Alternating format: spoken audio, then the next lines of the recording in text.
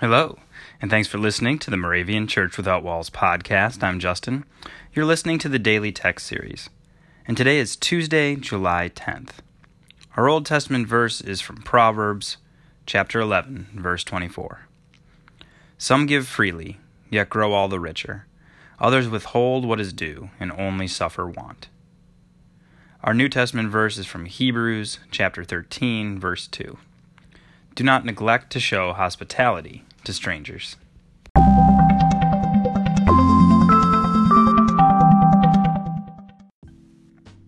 Our Old Testament verse starts by saying, some give freely, yet grow all the richer. That would seem like an oxymoron, right, in how we usually go about things. Like, if we want a lot of something, we have to save it up. We have to guard it from being used or spent. But I think it shows the way that God says, when you plant seeds in the world, things will grow back 10 times over, right?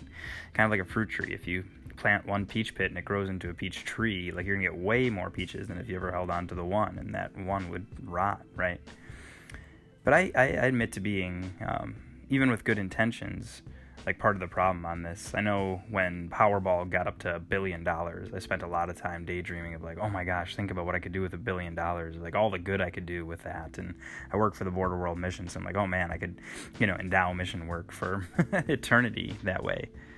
But even there, I started thinking, well, if I only had $1 billion, man, $2 billion would be great, because then I could do X, Y, and Z. And it's a really slippery slope. And Jason Anderson, I think the 22nd of June, going back to that podcast, described a quote he heard of that comparison is the enemy of joy. And I think that's kind of what these verses get at today.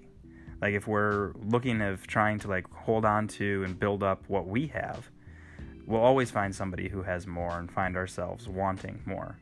But if we're willing to just give freely of ourselves without expectation of return, that's when we'll feel rich and blessed and that we have lots to offer the world.